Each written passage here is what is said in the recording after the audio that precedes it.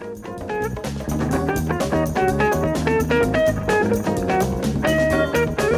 listening to Detroit Today on 101.9 WDET. I'm Stephen Henderson.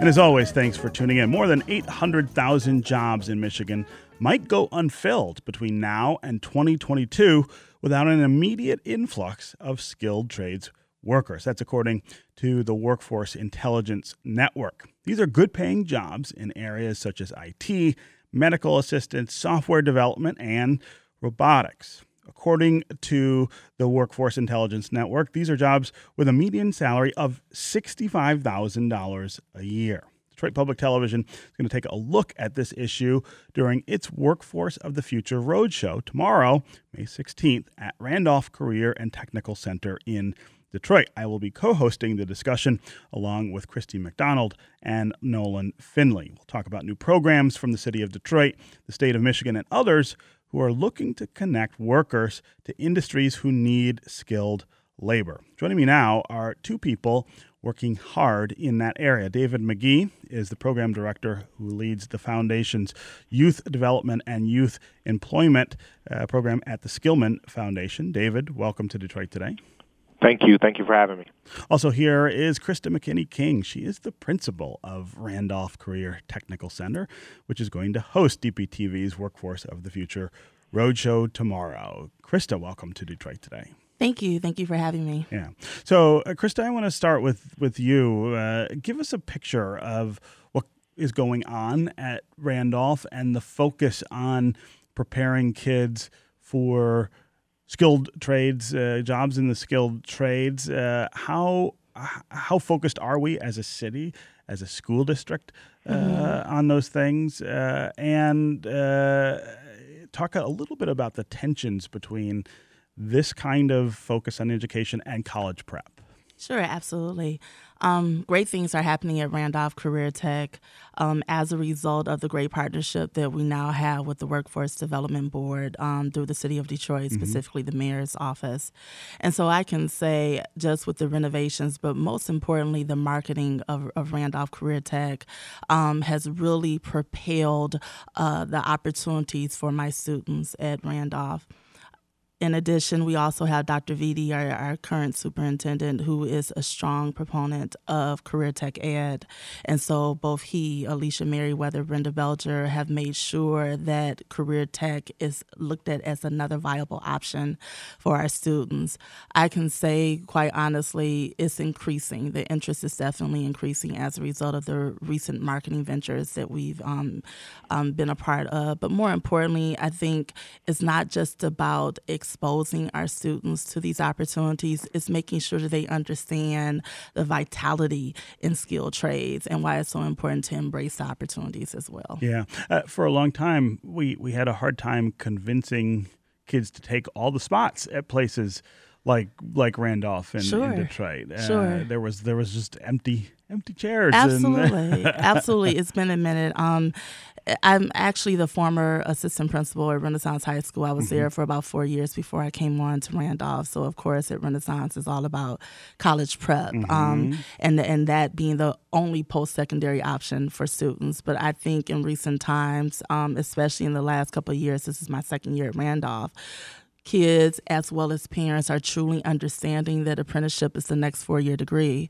And so when you look at that as a viable option, it's why not? You know, you don't necessarily have to go into debt but can still come out in maybe 4 or 5 years, depending on the program that you're in, and making good money and having benefits and really being able to advance within skilled trades.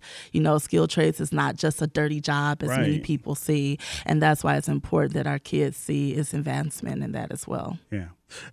David McGee, talk about the role that not just Skillman but philanthropy in a broader sense is trying to play in helping to make this shift to make kids aware of the options that they have after high school. Yeah, I think the first step that philanthropy is doing is actually identifying and supporting great efforts such as what Randolph has taking place. I mean, not many disagree that Detroit youth deserve the opportunity to engage and benefit fully from an ever-evolving economy. But this assumes, however, that they're able to build a foundation of academic skills, a sense of confidence and commitment to continuous growth, and also exposure. So philanthropy, and particularly the foundation here at Skillman, we're working deliberately in identifying the gap that exists, leaning in and actually getting in the gap, and then thirdly and finally working hard to bridge that gap. So for a moment, I'll just talk about what that means, because there are several gaps that exist. The first is actually an information gap. And information gaps can have, adverse effects on both employers and potential employees that can lead to a mix-match and things like that down the line. The second is an entrepreneurship gap. I mean, the constraint on securing a job is increasingly difficult for young people, and it's forcing them to be entrepreneurial. Another way Foundation is leaning in is this policy and systems gap, right? A lot of the things that we support are definitely programmatic in nature, but they are as a result of some policies and systems that are either not in place or not strong enough to actually meet the needs. Right. And lastly, closing some things out, there's a job accessibility gap, obviously, that Randolph and other great organizations are working on, and then an expectation gap. So how do we as philanthropy make sure that we're working with employers and potential employees to make sure that expectations are set from the start? And the last thing that I'll mention, Stephen, is this well-being gap, right? Because doing this type of work isn't nice work. It's necessary work, understanding that 20% of young people between the ages of 18 and 24 in the city of Detroit are not in school and not working. Right. There's a well-being conversation that is undergirding all of this. So we as philanthropy want to play our role in supporting community in the best way we can. Yeah. Krista, talk about drawing those connections between the skills and the work. That's really the key to make sure that this pays off for the students who enroll at Randolph. Absolutely. It's one thing for the students to come to Randolph and gain the necessary foundation that could, of course, allow them to continue the pathway towards skilled trades. But I agree, it is about marketability as well, employability skills, character building. And so it's very important that we put in front of our students those individuals who have been in that same spot. I make it a point to bring on Randolph alumni to talk to our students, people that look like them, have the same experience as them. But I also have teachers who are Randolph alumni. So it's very purposeful in making sure that our kids truly understand that it could be them. When it comes to bridging the gap, it's still going to take some time. It's not going to happen overnight, but I think we're well on our way because kids are finally opening up their eyes. But also, I know I have parents now who are like, Mrs. King, tell me a little bit more about this. Are you serious? My kid can actually have an internship at, let's say, Bart Mallow, DTE, all these huge companies and great organizations, and my kids are a part of that, so it doesn't get better than that. Yeah. Can you talk about some of the things that you feel like we still need to do inside the school system or in the city more generally to keep pushing this along? I think, we need to continue to push career tech ed as a viable option. I think for so many years, and quite honestly, I was a part of that conversation. It was all about what college are you going to after you graduate. And I think, too, we have to understand the children that we're working with. When you really get to know the kids, they're going to talk to you. They're going to let you know what their goals are in life. And we need to meet them where they are. I always tell my teachers, whomever is sent to us, we're taking them. It's up to us to meet them where they are. Though they may not have the necessary foundational math skills to be able to do what's necessary for carpentry, guess what? We're not necessarily teaching them how to be a carpenter at Randolph, but we're exposing them to the opportunity to do something significant to carpentry. So again, ways to go, but we're going. That's the most important part. Yeah. Okay, David McGee, Program Director who leads the Skillman Foundation's Youth Development and Youth Employment Programs. Thank you for being here on Detroit Today. Thank you.